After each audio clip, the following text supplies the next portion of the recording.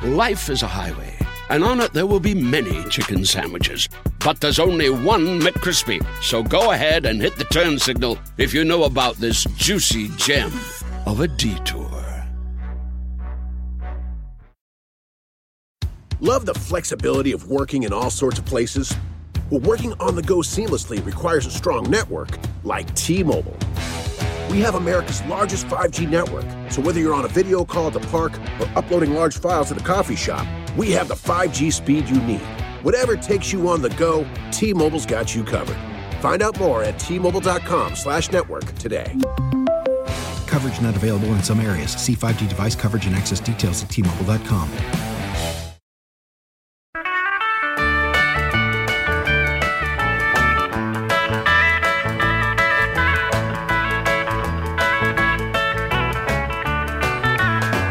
Hello, three questioners. I am here today with a dear sweetheart in my life, Mr. Dion Cole, yes. An old friend, yes, an old comrade, yes.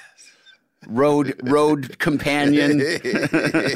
How you doing? I'm good, bro. How you doing? I'm doing well. Yeah, that's good. Thanks for having me. No problem. Yeah, you and I got to know each other on the tour when we between the Tonight Show and. Yes, and the TBS show. TBS show, yeah. You came and did warm up for us. Yes, sure did. And we got to travel together. We got to rock, man. Yeah, I was. We did. We hit the road for how long is that? Like about. It was like 3 months. It felt longer. Yeah, 2 or 3 months. It felt longer, but you know, it was great. Yeah, it made me realize like I can't do the road. You know, like waking up, just so many waking up in a hotel room in the dark and being like, "Where's the fucking bathroom?" I don't remember where the like that's a closet, you know. I used to be so smashed on that road because I used to come out. I used to come. The show would go, and then towards the end of the show, I would do like 10 minutes of stand up. The end of it. Yeah. And then we'll close the show out and it'll be done. Yeah. Every time right after I was done, I had a drink in my hand. Yeah, see, that's what I felt too. Like if I had to be on the road much, I would either, you know, I'd be 350 pounds and a fucking alcoholic. So it'd be so bad. Because that's also, too, life on the road. You can't eat healthy. No, you can't. It's really hard. Because you can't. Everything that you can get that's quick and easy is garbage. The only way that I diet is like, especially when it comes to doing comedy shows, I would stay in the hotel room until the show. Yeah. And then I'll eat at the show. Right. I wouldn't eat the rest of the day. Oh, wow. I would just stay in my room and just starve, man. Really? Until I get to the show. But then the problem is when I got to the show, I ate the whole left side of the menu. Yeah. And because I didn't eat all day long. Right. So it kind of, it messes up with the diet that I was trying to be on. Right. Well, you pioneered intermittent fasting. Yeah, there it is. Yeah, that's and that, you know, I was the first. It does kind of make sense though. Like you think about, you know, probably the way that a lot of primitive humans ate was, we killed a deer, and then they get really full and they didn't eat for 2 days. I mean, maybe some roots and berries in between. But, right. You know, so that's what's up, man. Well, now you like me, you're from the Chicago area, but you're from Chicago specifically. Yes. And you were born in Chicago? Yeah, born and raised, man. Yeah. Still there. You go back there? I haven't been back in a while. My daughter and I were supposed to go back in a few weeks, but I don't know if we're going to, you know. Oh, shit, man. I don't know when this is going to air, but we're in the midst of the coronavirus. And it just now it seems like, because I was kind of like, can we still do that? And every day it just seems more and more irresponsible to get into a plane, you know. I have a friend who told me that they had a friend that flew. And they said that it was like Like it was like 15 people on the plane, and the plane was super clean. Yeah, like 15 people on. Yeah, they're apparently going in and wiping down everything. It does seem kind of like, in some way, like it is the time to go get on a plane or go to Disneyland. They said it's wide open. Yeah, wide open. I've seen pictures. Yeah, but I still don't know. I just feel like, I'm nervous too. Like a lot of my shows, they have been postponed. Really? Yeah, they've been postponed. Because so you're in town for a while? Yeah. Because my first stop was Seattle. Oh wow! First stop was Seattle, and people still like sending me like DMs and stuff. They were sitting up like, "You still coming?" I'm like, "You watching the news, motherfucker?" No, I'm not coming out there. No, not you right come now. Here. You know what? In fact, don't come here.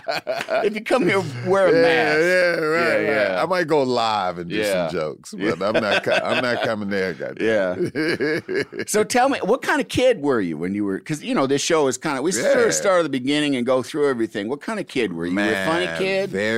I had a big imagination. Yeah. That's what I had, because I grew up as the only child. So I had like really? You don't have any siblings at all? I do. I found out later I had a sister. Oh, okay. And then I had like a play sister coming up, somebody that just kind of grew up with me, but biologically, no. I have one that was like a half sister, but I met her when I was like in my 30s. Oh, so yeah.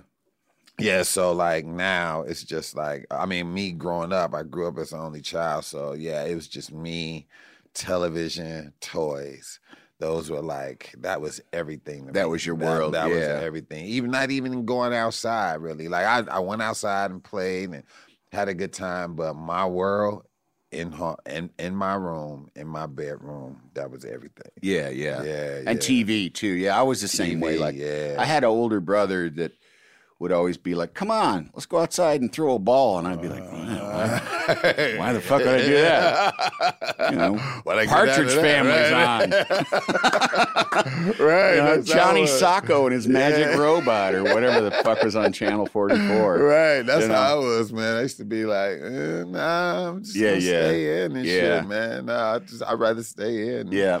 Play with toys and shit. Yeah. So at school, were you like a well-behaved kid, or were you a smart ass? Yeah. No, I was like basically a good B student. Yeah. B, C student, just going with the flow, not bothering nobody, not super excellent, not dumb as shit. Just right. Basic middle guy. Just stayed out everybody's way. You know, just real fucking chill, man. Yeah. I never was, because I was always an introvert in a sense, because I would rather go watch TV and chill. I never really wanted to be like that guy or nothing like that, But I always had a certain way of thinking, and didn't think nobody thought like I did. So I really stayed to myself. Were your folks aware of that? Like, did they try and change you in any way? No, because it was just me and my mom's. Man, my mom was always trying to find a job. Oh, I always see. Trying to work. She always was like, "Man, I gotta get a job. I gotta take care of me and you." And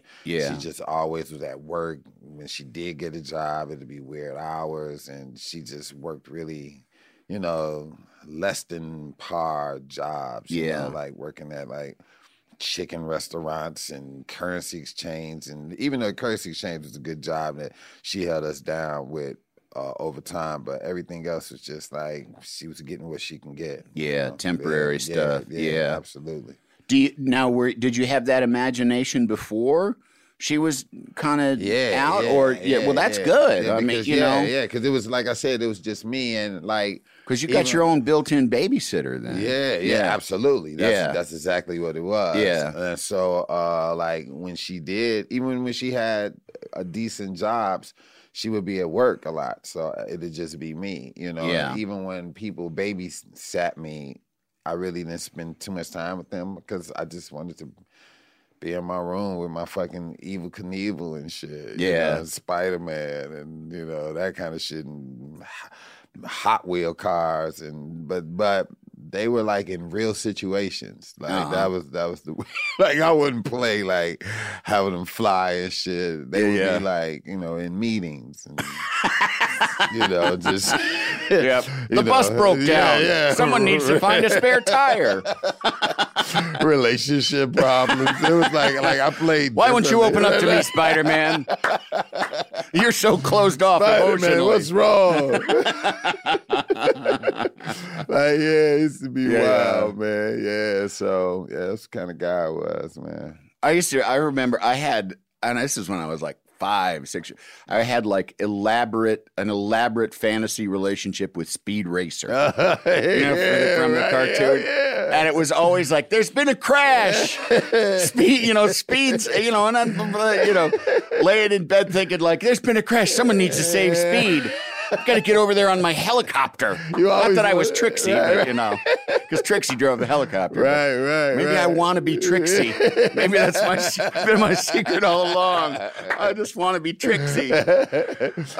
Speed Racer was another one, man. I used to love Speed Racer, man. It's so weird. Man. All those Japanese cartoons, like, because at the time you didn't realize it was Japanese. You're just like, this shit is fucking weird. Goldar, remember? Like this used to be that. Johnny Socket, I think. Johnny Socko. And the giant robot. And the giant robot. Yeah. and there was some other one. There was some other. Ultraman. Ultraman was on there too. Yeah. All that shit is like, oh wow, that.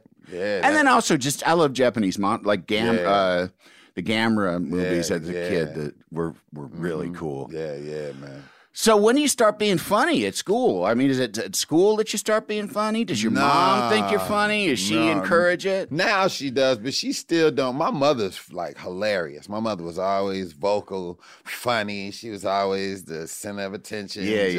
She was like that kind of lady, but not me. I never was like that person.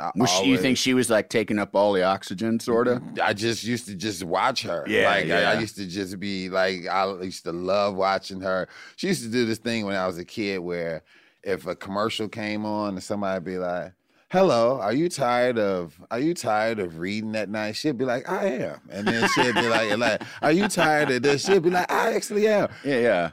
I don't know why that used to crack my shit up, man. She used to do that shit all the time. She would talk back to the commercials. That's a good bit. Oh, it used to be so funny, man. I used to just laugh. She was just really funny like that. And so me, I wasn't. I was more like just to myself and having thoughts to myself. Yeah. Just always like kind of like just not wanting to disappoint. Yeah. So didn't know if this was wrong to say or not. But then when I became a teenager, I became like, I became more vocal. Yeah. But still not in a boisterous way. Like I wasn't just, hey. You had to know me in order to hear me. Uh-huh. So like if you was my friend, like something might happen and everybody would be busting up laughing and shit. And my friend would be laughing. Like if somebody tripped and fell, everybody would laugh and shit. And I would like lean to my friend and be like, I wonder why did they fall? I'd be like, they didn't see that big ass chair right there. Like I saw it. Didn't you see it? You saw it too, right? So if we walked around the chair, why wouldn't he walk around? Like, and I would just always go into depth about shit. And my friend used to be like, boy, you crazy as hell. Boy, you crazy as hell. So it's like when I got older, I started letting these thoughts go. Yeah. And I just like anything that happened, I'd be like, I wonder why she cooked that like that. Why did she burn it? What was on her mind that you didn't keep your mind on these motherfucking eggs when they was cooking and now they ruined because you was thinking about something? I wonder what you was thinking. Like I used to always do that. So as I got older, one day my friend was just like, this is when I was out of high school and everything. My friend was just like, man, you should do comedy. And I was like, nah, I ain't doing no fucking comedy. I was like, that shit is for goofies. And he'll be like, nah, there's some great people who did comedy. And I was like, nah, I ain't doing no comedy. And he was like, dude, if you go on stage, I'll give you $50. Oh, wow. And I said, $50. He was like, yeah. I said, when? He was like, tomorrow, let's go down to Comedy Club. I said, all right. We went down there and I couldn't get on stage. Then we went the following week and I couldn't get on stage.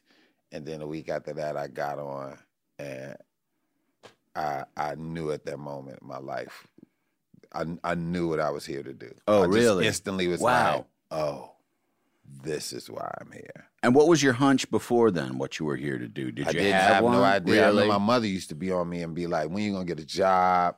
You know, your uncle, he's working at the Transit Authority, the CTA. You can go get a job driving buses or riding the train or driving the train. Yeah, or which something isn't like a that, bad job. Which is a great job. Yeah, yeah. Benefits, all that. Yeah. So I was like, she was like, yeah, we're going to try to get you in. I was like, all right, fine, cool. So that's what I was trying to get into.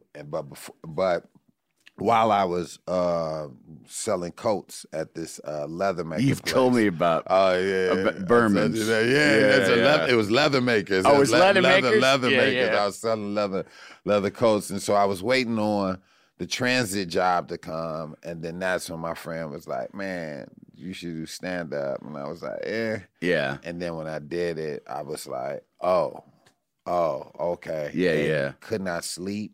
Yeah. Could not sleep, none of that. Just every day I would wake up and just be like, I want to go do that again. Do that again. Yeah. I want to come back to this, but I do want.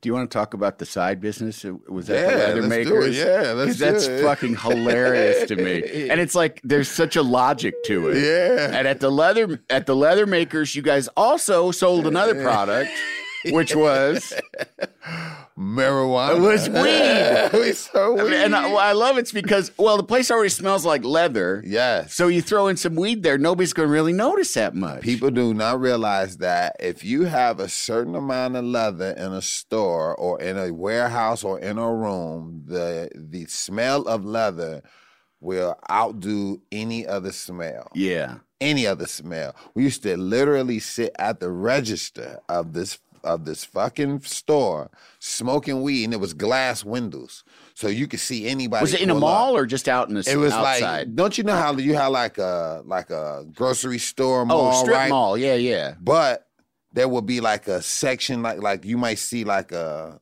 eyeglass place, like not connected to the mall, but in the parking lot of the mall. So it was kind of like that. It was like a little section off from the mall area. Yeah. And you could see cars pull up. So we would sit at the register and smoke weed. A car pull up, we'll put the joint out, and then we'll like fan the smoke, and then we'll spray some spray, and then people come in. Nobody'd ever notice. They will walk right from their car right in and won't smell nothing. Wow. And nothing at all. And we would sit there high as shit. Would the manager know? Or the manager used to smoke with us. Oh, he was. She's the one who told us about it. Yeah, the manager, guys, by the way, part of your orientation. Because we used to get off work. As soon as we closed the stores, she would light a joint every night. Wow. And she'd do it right there. So then it got to the point where we were doing it during the day. Like if it was slow, we would just smoke right there in the store. It was crazy. See, now, who wants to drive a fucking bus? When you got that sweet life. You can work in the leather store. Goddamn and it. Discounts on the leather jackets. Yeah, I had so many leather coats. I bet. I bought, when I was, I don't know, I was probably 14 or 15, and I bought a black leather motorcycle jacket, but not like the Fonzie one, the one that was kind of like more like a, motocross kind of jacket. And I just, I see pictures of myself, and it's like fucking putting a switchblade in a bowl of pudding. It's just like, and I thought I look all right. I look fucking ridiculous. Just fucking ridiculous. A switchblade in a bowl. Oh, it was, but yeah. Bowl of pudding. That's funny as shit. Yeah, man. I don't even, I can't wear leather now. I don't know. I feel like a fucking dork. I just feel like I can't pull this shit up. I don't know. I feel like, I if I put on a leather coat now, I just feel like I look like a fucking cop. No. Trying to, What's wrong with a nice aviator type leather, man? You can rock that shit. All right, I'll try, I guess. But also, it's too fucking hot. Yeah. It's too hot in But LA. it's been chilly lately at night. That's true. Get you a nice thin aviator, All man. right. You'll look nice. I'll try. I'll try it. Anything we get from this, it's me to come back to leather coats. Every picture you're frowning in it. Dion made me do it. Dion made me do this. I look like Fat Fonzie.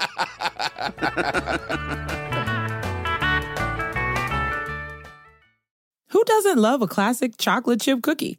Famous Amos has been making them since the 70s, 1975 to be exact. With semi-sweet chocolate chips and a satisfying crunch, it's everything classic in one bite-sized cookie, and fans couldn't get enough. That's right. You'll find our original recipe, the one you know and love, in every bag of Famous Amos original chocolate chip cookies. Find Famous Amos anywhere you buy your favorite snacks. Life is a highway, and on it there will be many chicken sandwiches. But there's only one McCrispy. So go ahead and hit the turn signal if you know about this juicy gem of a detour. Love the flexibility of working in all sorts of places? Well, working on the go seamlessly requires a strong network like T-Mobile. We have America's largest 5G network, so whether you're on a video call at the park or uploading large files at a coffee shop, we have the 5G speed you need. Whatever takes you on the go, T-Mobile's got you covered. Find out more at T-Mobile.com/network today. Coverage not available in some areas. See 5G device coverage and access details at T-Mobile.com.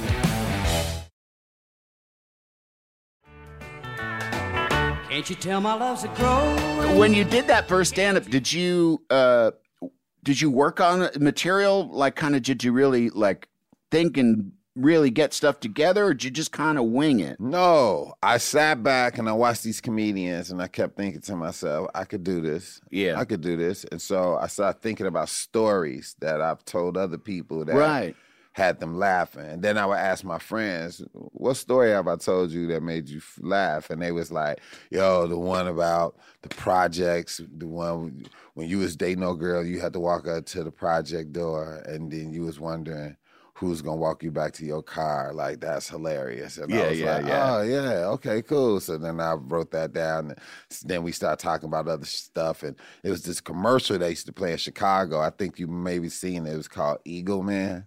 It was an insurance commercial. Oh, all right. Yeah, It'd be like this eagle landed on this car, and he had an egg, and it opened it up, and it was low rates and shit. I don't remember that. Dude, that shit used to play every day in Chicago. It was up there with the Empire commercials. It was like that. So I talked about how dumb as fuck that was, and then I saw a Sunny Delight commercial.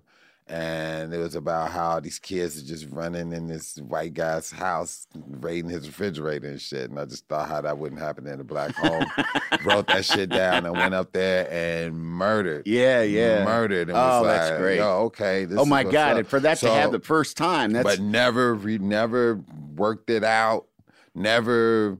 like stood in front of the mirror. None of that shit. Yeah. I just wrote down, and I ain't even write the whole thing out. I just wrote down Sunny Delight commercial, Eagle Man commercial. Yeah. Taking old girl to the project. Yeah. And I just wrote these beats, and I just wrote them down on paper, and I remembered them, and I went on stage and I did that shit, and motherfuckers was busting up. That's and great. Well, because your rehearsal was telling it to people in real life. Yeah, and just being a funny person in real life. I told so many people, but the commercials, I went and seen this shit. I started paying attention to shit. Right. Before I went on stage, I started like looking at shit and going, oh, this commercial's stupid. I should talk about it. Yeah. And then I said, oh, this is stupid. I should talk about it. So it started going like that on top of the stories that I had and this shit. I had 5 minutes. Yeah. Well, it's good too because, I think, it's probably good that you hadn't soaked yourself in the stand-up world and absorbed like other people's bad habits. You basically were coming in as you, as the original you, and not kind of sticking to some kind of format or what was expected of you. Yeah. And that was, it's a fantastic instinct to have, Yeah, no, thanks, man. Yeah. Like I said, I watched these guys and was just like, I can do that shit. I just kept thinking I could do it. But when I did it, it was lights out, man. Yeah. I couldn't eat, think, sleep, nothing but. How long was it till you went back? I went back like maybe a week later. Yeah. What club was it? It was called All Jokes Aside on 9th and Wabash. Okay. 9th and Wabash called All Jokes Aside. So on the South Loop then? Yeah, South Loop. And then I started and then this comedian told me I was doing so well that I ended up getting on this TV show 4 months later called Comic Justice that was on Comedy Central. 4 months, this. Whoa. This how easy. What year is this? This was 93, 94. Wow. It was so easy. The 5 minutes that I was doing was killing so hard that I got into this competition thing and got to be on this show 4 months later. And then 8 months after that, I was on HBO's Def Comedy Jam. So within 12 months, I was on one of the biggest platforms in comedy, which is Def Comedy Jam. Yeah. But what make you is what break you. So as I did get on this show, I only had like 10 minutes of material. I did 7 of the minutes on Def Jam. I only had 3 left. So then they were like, yo, we want you to go on tour with us. I said, great. I went on tour with Def Jam. I was supposed to do 20 minutes. I did the set that I did on TV that people saw already, that they was kind of like, okay, motherfucker, what else you got? Yeah, we saw that. And I had nothing else. So I got booed one night. Other night, nobody laughed and did nothing. The other night, it was the same. And then they told me I can go home. Oh, Sent me a ticket. Was like, yo, thanks anyway. Appreciate you. Sent me home. And I was just crushed. Yeah. Because I was so embarrassed to go home. I wouldn't even tell people I was at home. I wouldn't even go to my normal spots where I go eat or go shoot pool because everybody knew I was on tour. And I was just so embarrassed that I just stayed in the house and I just kept thinking to myself, I got to write. Yeah. I was like, I got to write. And I just kept thinking that, I got to write. I got to write. And then I just started writing. Then I started writing scripts and sketches and writing jokes and just kept writing, not even knowing why I'm writing. I was just I'll think of a movie scene and write it. I would just write the movie scene down. Yeah. That was it. I'll write the dialogue for that. And I was just writing, and then I talked to some other friends and we started forming this group called Second City. And then we started performing, and then we went down. I mean, not Second City, Forgotten City. Uh-huh. And then we went. I was going to say, there is a Second City. Yeah, I know, right? Well, we went down to Second City, introduced ourselves, and they gave us a night. Oh, really? Yeah, right there. That's awesome. Clark, and so we used to perform right on top of Tina and Frank's wedding. They would be there on Friday night, and Friday night we would be on top of them in the upstairs space. In the upstairs space, yeah. Yes, and we would perform there, and we did it for a year. Every Friday we had these sketches we would do, and we would just knock it out. Place would be packed. The whole city used to come see us every time. Wow. And then we left, came to L.A. and had a showcase with Puffy and Brillstein and Gray, and we did this whole big showcase. They loved us. Our manager at the time was on some old cocaine shit. Took our money. It'll happen. Took our money. Fucked the deal up, and we all went back home. Oh, fuck. And I just was like, anyway. And I just kept writing. Now I started writing for this other comedian named Ricky Smiley. He started hosting this show called Comic View. I wrote for him, and I wrote these prank phone call CDs that he wrote, and then I went back home, and I was just at home chilling. And and then that was it. And then I went and did festival. I went and did the Aspen Festival. What year was that? This was 90. No, this was I think this was early 2000s. Okay. I think it was early 2000s. I did a festival, and that's when I met J.P. Buck. J.P. Buck, who works at Conan. Works here, yeah. He saw me perform and was like, he didn't even really say nothing to him. He just said, great job, but that was it. And then later on, when Conan came to, when you all came to L.A., yeah, JP began working for you all, remembered me from the Aspen Festival, and said, hey, would you like to come do a spot on the Tonight Show? And I was like, yeah. Maybe. Let me go think about it. Okay, I thought about it, yes. And man, lights out. Yeah. I was just like that, lights out. man. Well, you were so fucking funny, and I mean, and we, got our hooks into you right away. Man. Yeah. I don't even know if you even know the whole story about me with that shit, man. I don't. No, you just showed up. I was like, who's this black guy? Have you looked around? It's all white here. What's going on? And I told everybody, too. I said, it is white as snow I know. there. Well, it's honestly, it is. It's like, I fucking wish it weren't. And the only way to have that, to change that, is to hire black people, and we hired you, and then you went and got too famous for us. Fucking took off on us, No, dude, it was so bizarre. Like when I first got there, I was ready to quit. Like I stayed there for a while. I mean, like how soon after your spot did you get a writing job? Shit, it was 2 weeks later. I heard from Conan. Yo, really? Wow. Saying, "Yo, I want you to come write." But I had these comedy shows that I had just won that I was supposed to do, like with these schools, like a tour kind of thing. Yeah, and I was like, I'm not losing that money to go over there. I was like, and do what? And they was like, write, and I was like, write what? Like, what do you want me to write? Like, yeah. That's fucking Conan. Like I don't know what he want me to write, and they was like just jokes. Like he wants you to write jokes for him. And I just was like, that don't make sense to me. And I was like, but anyway, I'll go and see what's up.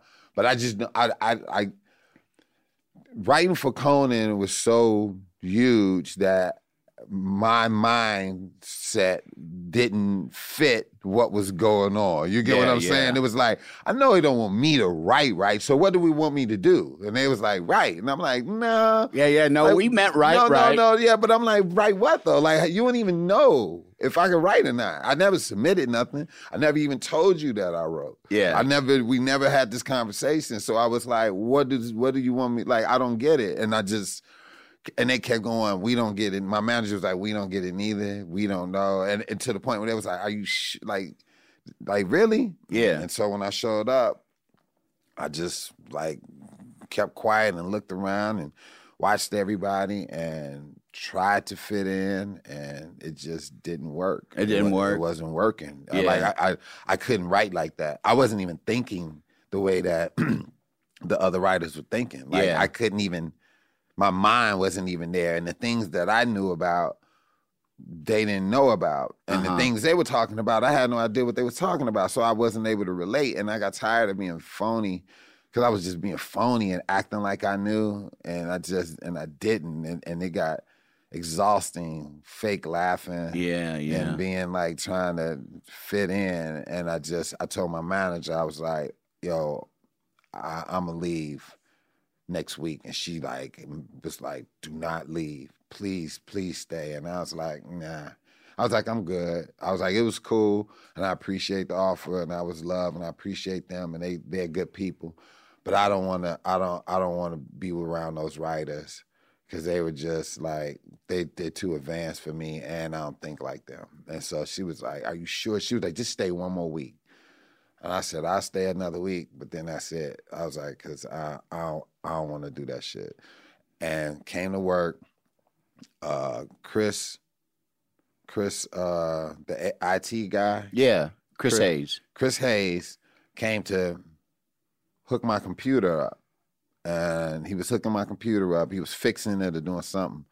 And he was like, he closed my door and was like, dude, we so proud to have a black man behind those doors, writing and representing us. Do us well. And I said, no, nigga, don't put that shit on me. Like, don't put that pressure on me like that. He was like, no, I'm serious, man. Yeah. Like, really, man, show they ass, man. And I was like, no. In my mind, I'm quitting. You know, I'm like, I ain't coming back to this shit. And I'm like, man, don't do that shit. So he was like, nah, for real, man, just, man, knock it out. He hooked my computer up and he left. And I was like, he gonna be disappointed. But then Erica Brown came and gave me my business These cards. are, by the way, these for are people, people these that are, work here. These are African Americans that work here. Yes, these are black people. These are black people. The only 2 black people that worked here. So Erica, who's that weren't in the band. That wasn't in the band. Yeah. That wasn't in the band. So then Erica came up and gave me my business cards and said the same shit.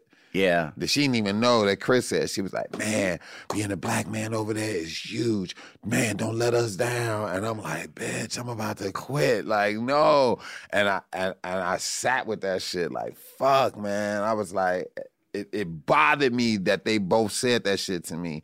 And that if I would have quit, I would have let them down. Yeah. And so but I still was gonna quit. I still was like, fuck this. Like, I'll never see them again. Like,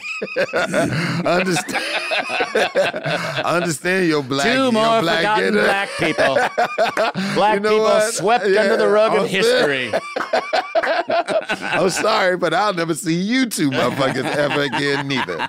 So fuck this. I'm out of here. Yeah.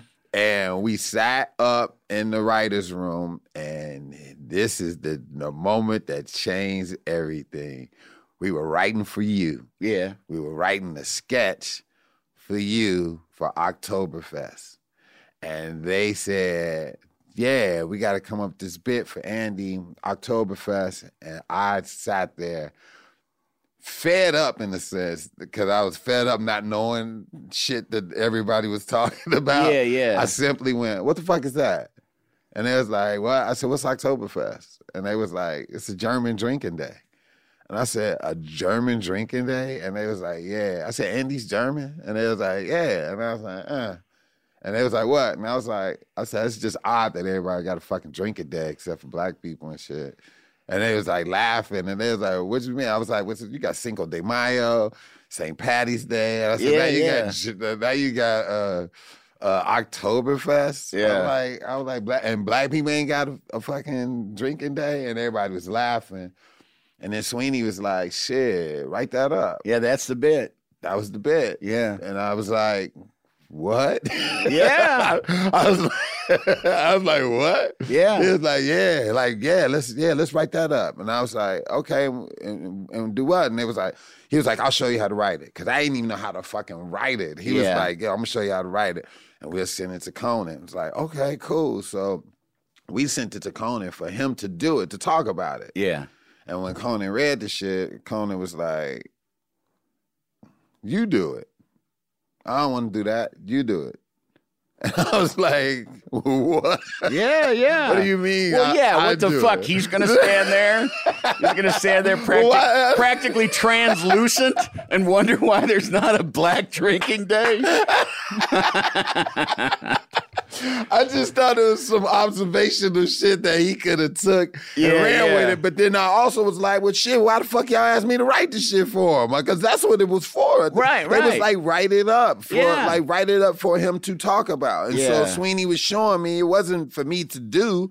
It was for him to talk about, to bring the obvious, like maybe do a sketch on having Black Drinking Day or some shit. So then, when he was like, you come out and do it, I was like, still like, huh?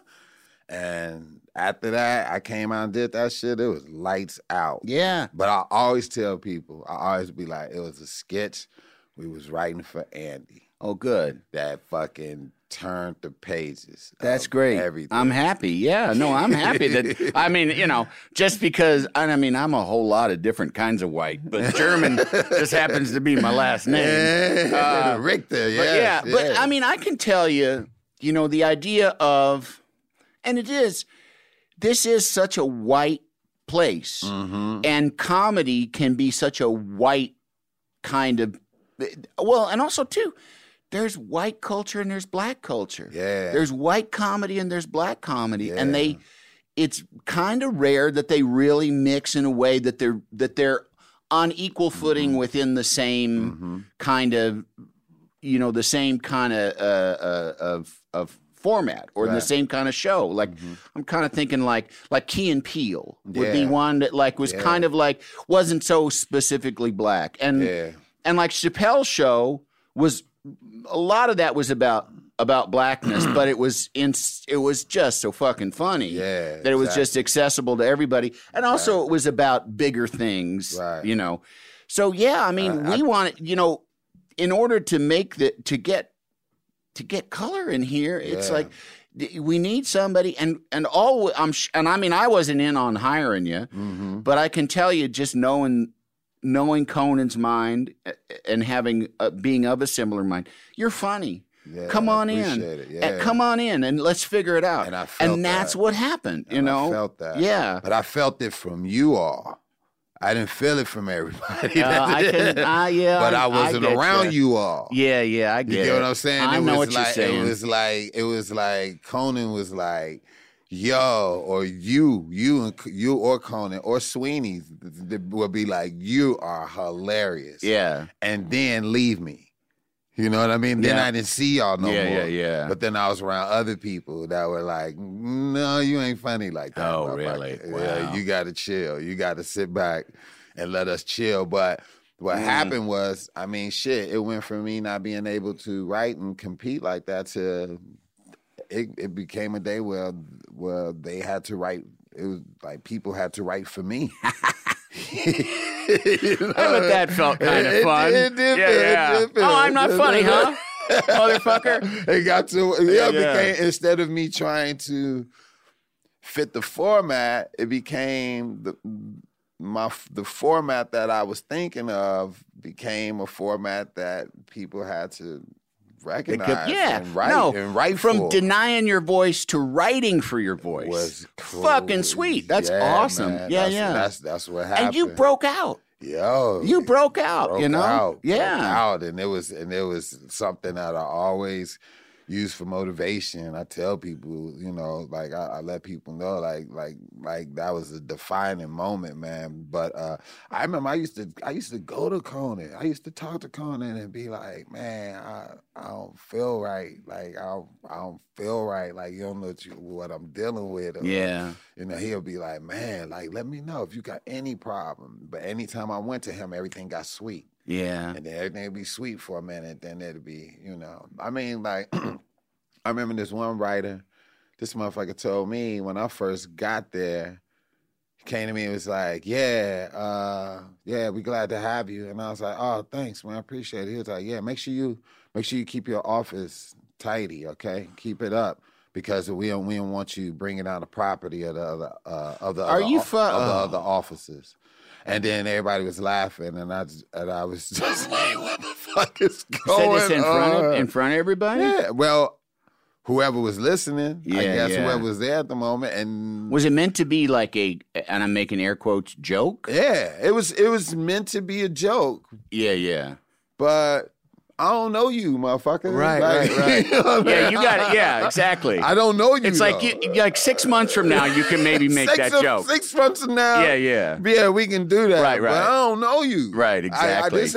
This ain't no good introduction joke for me. I think, you know, But I never made a big deal. I know. And I was kind of aware of it at the time, but you know, I mean, I'm not in the writing process as much as I used to be. Because like I don't even know. Like when I think of a bit, I'm the same way.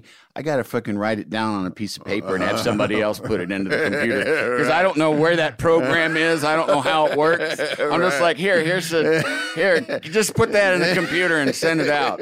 But I mean, I was kind of aware of it, and I also was aware that there were going to be some members of the staff that were just that awkward whiteness where it's like a black person, I'm going to be cool about it, and then they're just the exact opposite of cool. Yeah. And all they can focus on, they can't just like go like, oh, there's a black person. Yeah. Life goes on. Yeah. It's like, hey, black person, how is it being black? Yeah.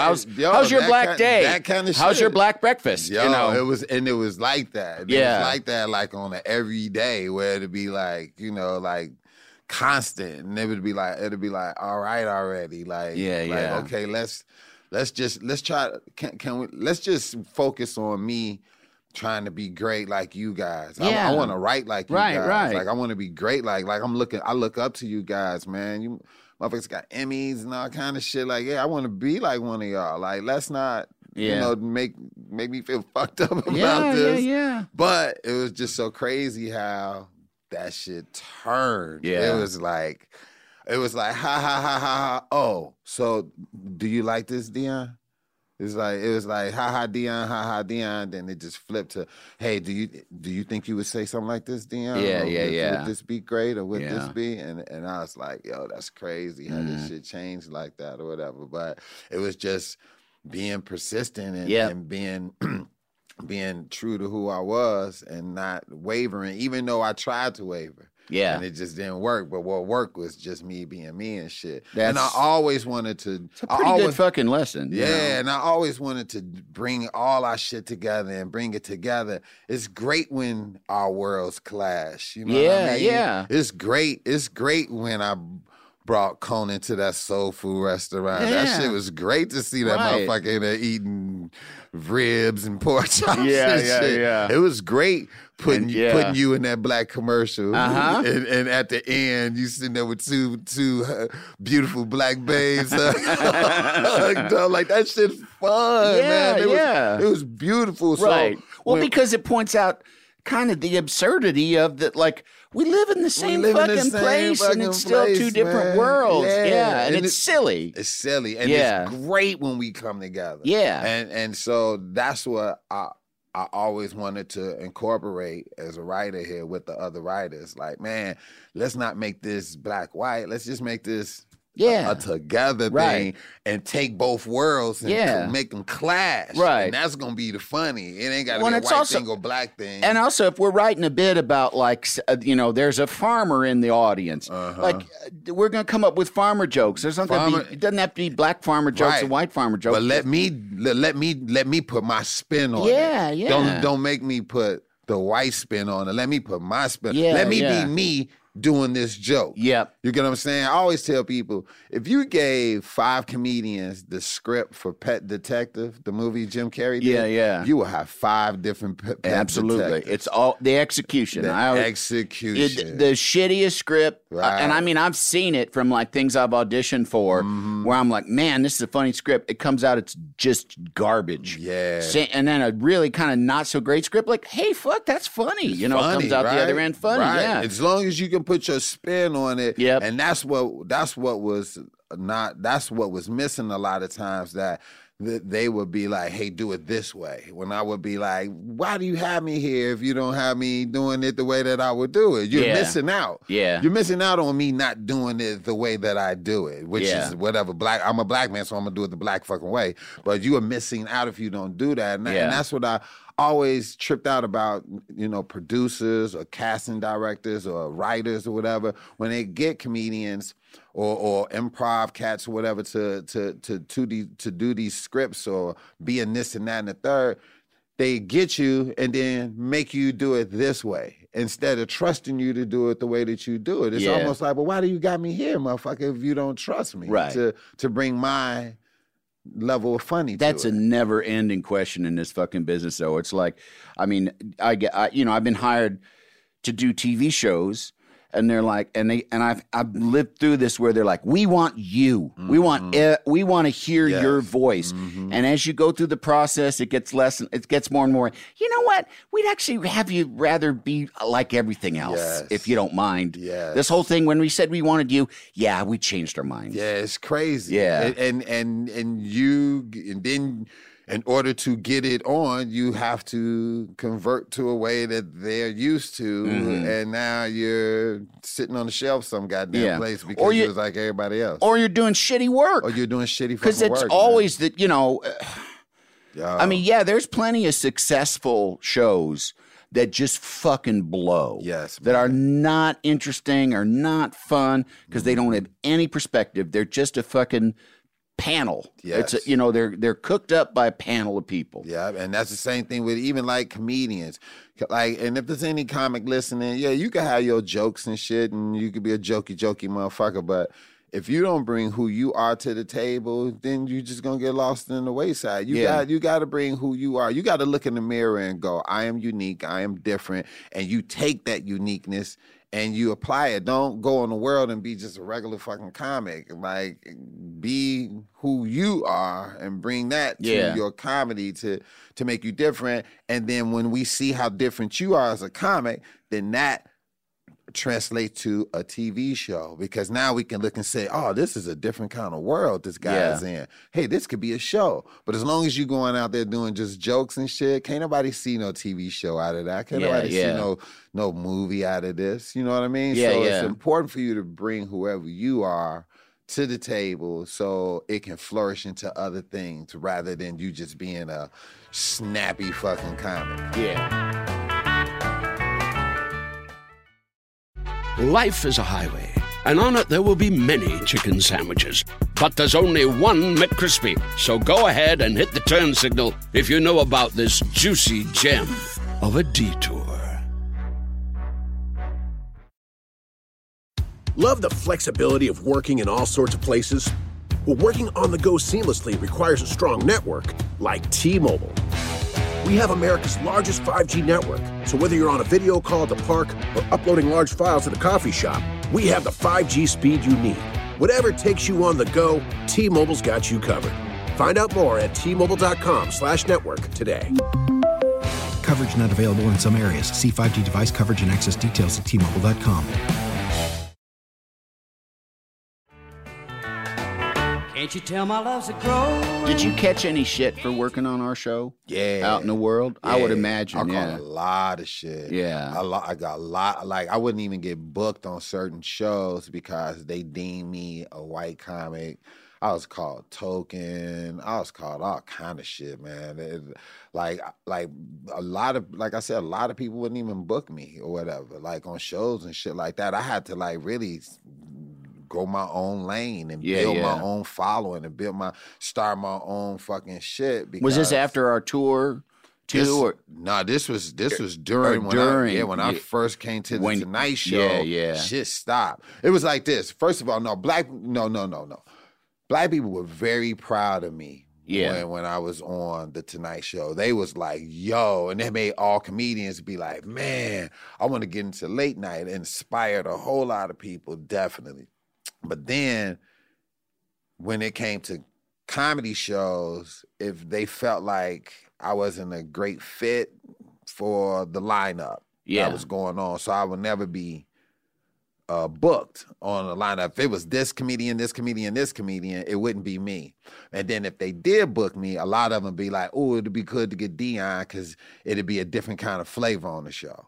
Like that's how they will book me. Yeah, get Dion because he'll bring a different kind of twist to the show. Yeah. And then my audience started changing too. My audience went from black to like white. Like I was showing up at shows and my audience was totally just white. Wow. Yeah, it'd be just white. But I'll be doing these like black jokes or these jokes that I'll write for black people, and white people be like, it'll be cool, but it'll be like odd. It's like, weird, yeah. Yeah, so it's like you said, like you don't know me enough to laugh at that, whereas a black crowd knows you know, because they have a shared experience. Yeah, and so I wasn't sitting asses in seats in black theaters and black shows. So a lot of promoters wouldn't book me neither because a lot of black people weren't watching Conan like that. Yeah. So I wasn't putting asses in seats. And like a lot of white shows, you'll perform, but you wouldn't make money. Black shows, you make money, but you got to put asses in seats. So it was a long time that I was missing from that scene, but I was becoming funnier and funnier. So when I did start kind of like coming back around the scene or whatever, and writing,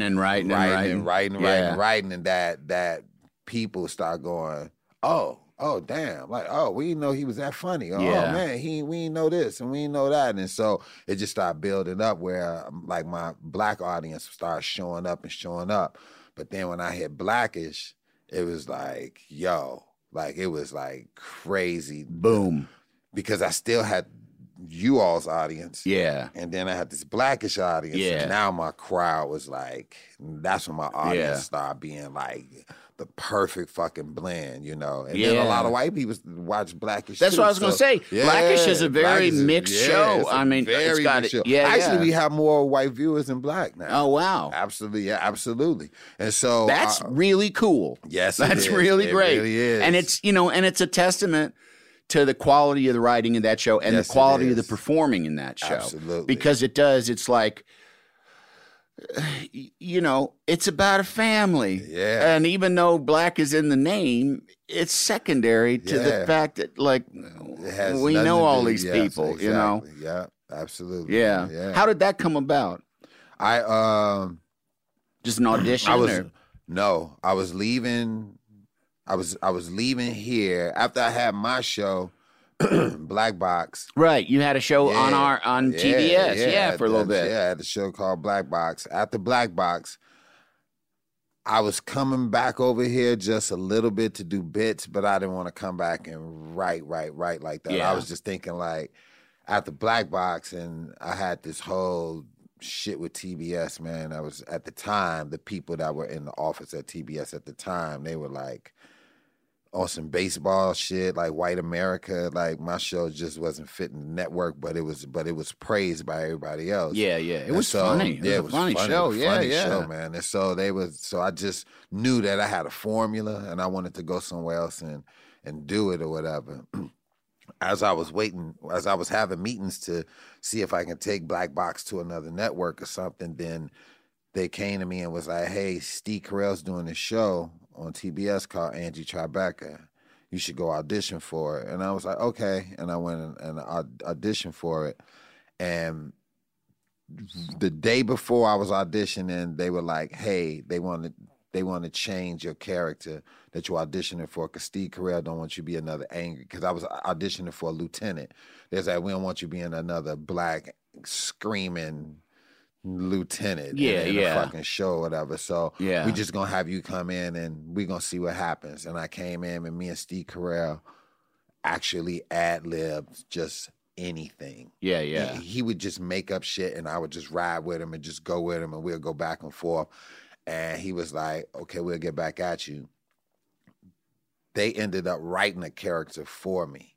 And so he ended up seeing Full House the night before and saw DJ Tanner's name and came back and was like, you're going to be DJ Tanner. And I was like, oh, okay. And he was like, yeah, we're just going to write a character for you. We'll write it into the script. So a lot of the first episodes, you'll see me just go, hey, Angie, they need you in the office. Yeah, and that would be it. Because they hadn't figured it out yet. Figured it out yet. So I just come in, hey, you guys, you need some coffee? I'm a placeholder. I'm a placeholder. Something's going to happen with me soon. TBD. TBT, just wait. So that's how it was. And so when we found out that he was writing me in, I was like, man, this is great. But the show was taking so long for us to film. Like, we was just like, okay, all right, ready, all right. We went to like 2 upfronts, like, when are we going to be shooting? Oh, yeah, they do that shit. They do that shit. So I was like... I've been on upfronts with like shows where they're like, yeah, we have 10 episodes shot and it won't be on the air for another 13 months. Yeah. Which is like, what the fuck? Yeah. So I was like, man... I was just thinking like, well, let me just keep taking these meetings and stuff. And so this agent by the name of Tamara was like, yo, these people are looking for writers. If you feel like writing and they hear that you just finished writing for Conan, if you can come over and just write for them, like see if you want to write for them or whatever. And I said, oh, okay, what's the show? And they was like, she was like, I forgot the name of it. I don't know it. And they was like, but can you come meet with the executive producer, the creator of it? And so I met with Kenya Barris, and he was like, yeah, it's a show called Blackish, and it's about this family and da-da-da, woo-woo-woo. And I was like, oh, okay. And they was like, yeah, so we're looking for some characters that you could probably write for or whatever to help out. So I was like, all right, fine, cool. So they started telling me about this character named Charlie that Charlie Murphy was supposed to play. Eddie Murphy's brother who passed away, rest in peace. And so he was supposed to play this character. And at the last minute, he was like, he wasn't going to do it. And so Kenya was like, man, you think you can play the character? And I was like, I guess. But I knew I had my TBS show. I was waiting on that to come. So I was like, yeah. Black Box still hadn't happened yet. No, Black Box. Andy Tribeca. Andy Tribeca. I was waiting on Andy Tribeca. So I was I remember that. How you kind of were like in between the two. Yeah. So I was like, I'll do a guest spot on it. And did it, and they was like, can you do it again? And I said, yeah. And went to another episode, did it again, and they was like, yo, okay, just one more time.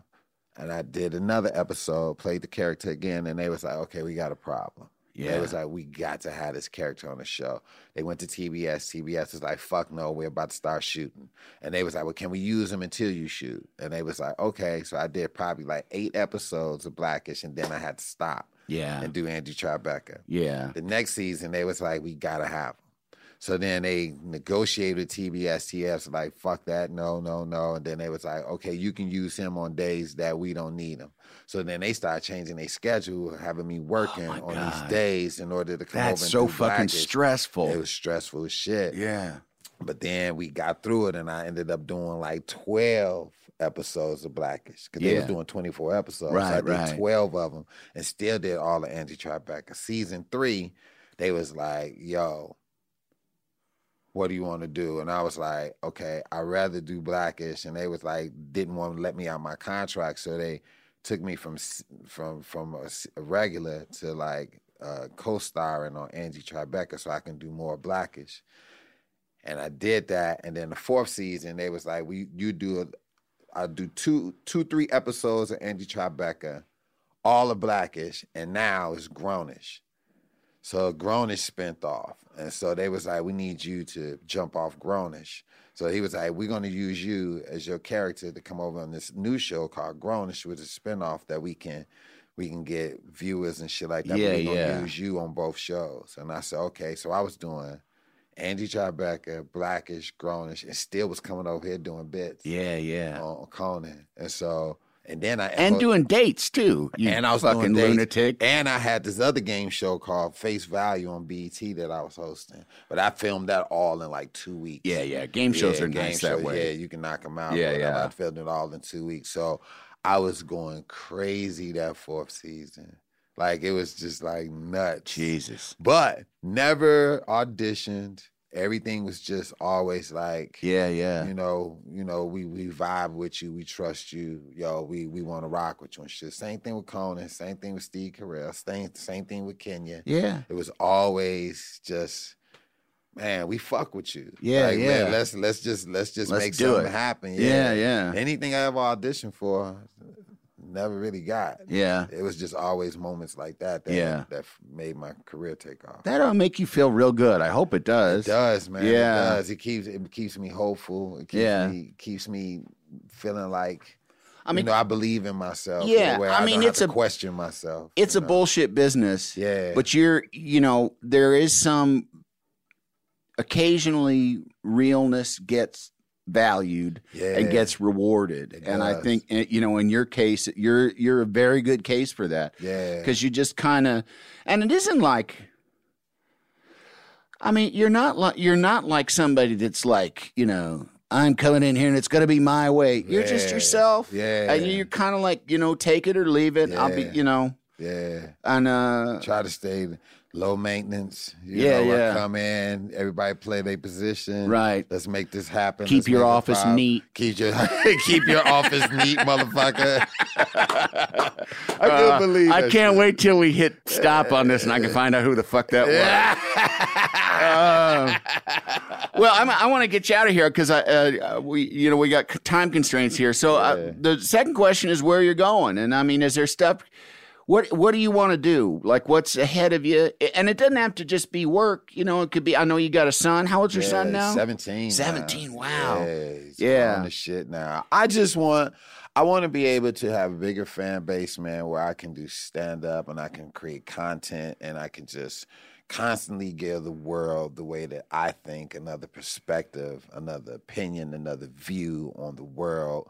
and in a funny way that people probably haven't seen before. So Yeah. whatever that is, through movie, television, stand-up, that's what I want to do. I just want to keep building my fan base, man, and keep getting people to, like, see another perspective of something that you haven't seen before, Yeah. or something that you know about, but just getting another spin on it. And that's what I want to provide to everyone. Will you always do stand-up, you think? I think I will. Yeah. Yeah, I think I will always do stand-up as long as Seinfeld is out there rocking. Yeah, you know yeah. what I mean? And, you know, like Is it your favorite? Eddie Is it your Murphy. favorite thing to do of It all the is. shit you do? Yeah, because it's therapeutic. You know, Yeah. I get to say what's on my mind, you know, and talk about it. I'm not acting. Acting is more of an escape, you know. Yeah. So stand up is where I get to talk about what's on my mind and how I'm feeling and what I'm thinking. Yeah. Yeah, be able to express it to some people and have them think differently about something that I think about, or learn from them and then go talk about it. you Yeah. know? So yeah, it's very therapeutic for me. And what do you think? What would that main message be? What do you think? You know, like, you know, there's different ways to look at it. Is, you know, what's on your tombstone? What advice do you give people? What, you know, what's on the poster of the Dion Cole story? Man, mine is just, man, do it your way and do it the best way you can do it. You know, always show love in every way. Yeah. Yeah. You know, that is a key too, because you're a good person. Man, you know, thank you, you're man. welcome. You're welcome. And I mean, because there are, you know, there's a lot of talented, funny people who aren't very nice. Yeah, they're not. And who tend to elbow their way into things. Yeah. And usually it's pushing their way into things where they're might be pushing other people out of the way. And you've always just kind of been organically yourself and you know. And the same with you, man. Like I used to always tell people this, man. I used to be like, especially like after the tour and stuff, people always be like, how's Conan? And I'll be like, man, Conan's this way, that way, that. How's Andy? I used to be like, yo, Andy is one of the realest motherfuckers you ever want to meet. I used to always tell you. Oh, thank you, man, you. Andy is the realest. He gonna give it to you the way it is. It ain't no fluff. It ain't no bullshit. This is what it is. Take it or fucking leave it, man. And that attitude and that way of thinking always fits well with me because you know what you're getting. I feel the same way. That's you and I connected on that way. I Yeah, don't have to guess. I don't have to worry. I don't have to think, are you thinking this or whatever. Yeah. You give me exactly what it is, and then I can filter it from there. Yeah. And that's how I digest that shit instead of not knowing, or you sitting up saying one thing and thinking another one. I'm gone and all that shit. I get exactly what I get from you, and I always commend you for that. Thank you. It's funny because I was in therapy today, and I was talking to my therapist, and one of the things I was talking about in relationships, like the way people sometimes, especially within romantic relationships, you'll get like somebody will say like, no, go ahead, go to the party. Yeah. And you know they mean, don't you fucking dare go to that party. Yes. And I've always been like, if you say I can go to the party, I'll go to the party. I just want you to know that. Because if I say it, I mean it. Yes, sir. And I expect that back. Yes. So don't fucking play games. Yes. Because I will take you at your word, even if I know. If I know you're fucking like giving me a 180 or trying to manipulate me or being like a martyr or some shit. It's like, no, life's too fucking short to not say what you mean, you know? Amen. Yeah. Brother. Amen, brother. And that's needed in this world, man. Yeah. Especially when you older too. You ain't got time to be fucking off and bullshitting and wasting time. Like, give it to you the way you can handle it. You can handle the truth, goddammit, and you can handle giving the truth. Don't bullshit me, and that's a great example.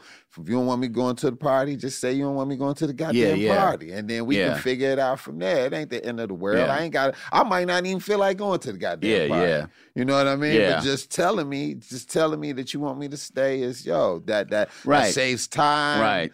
and we get down to doing what we really want to do. Yeah. And that isn't to say I'm going to go like, fuck you, I'm going to go to the party. Because I might say, look, I know you don't mean that. Yeah. So let's talk about that. Yeah, You know, exactly. like, and then next time you can tell me, I really wish you wouldn't go to the party, you know. So real shit, man. Well, let's go to a party right now. Yeah. Because it's time to wrap this thing up.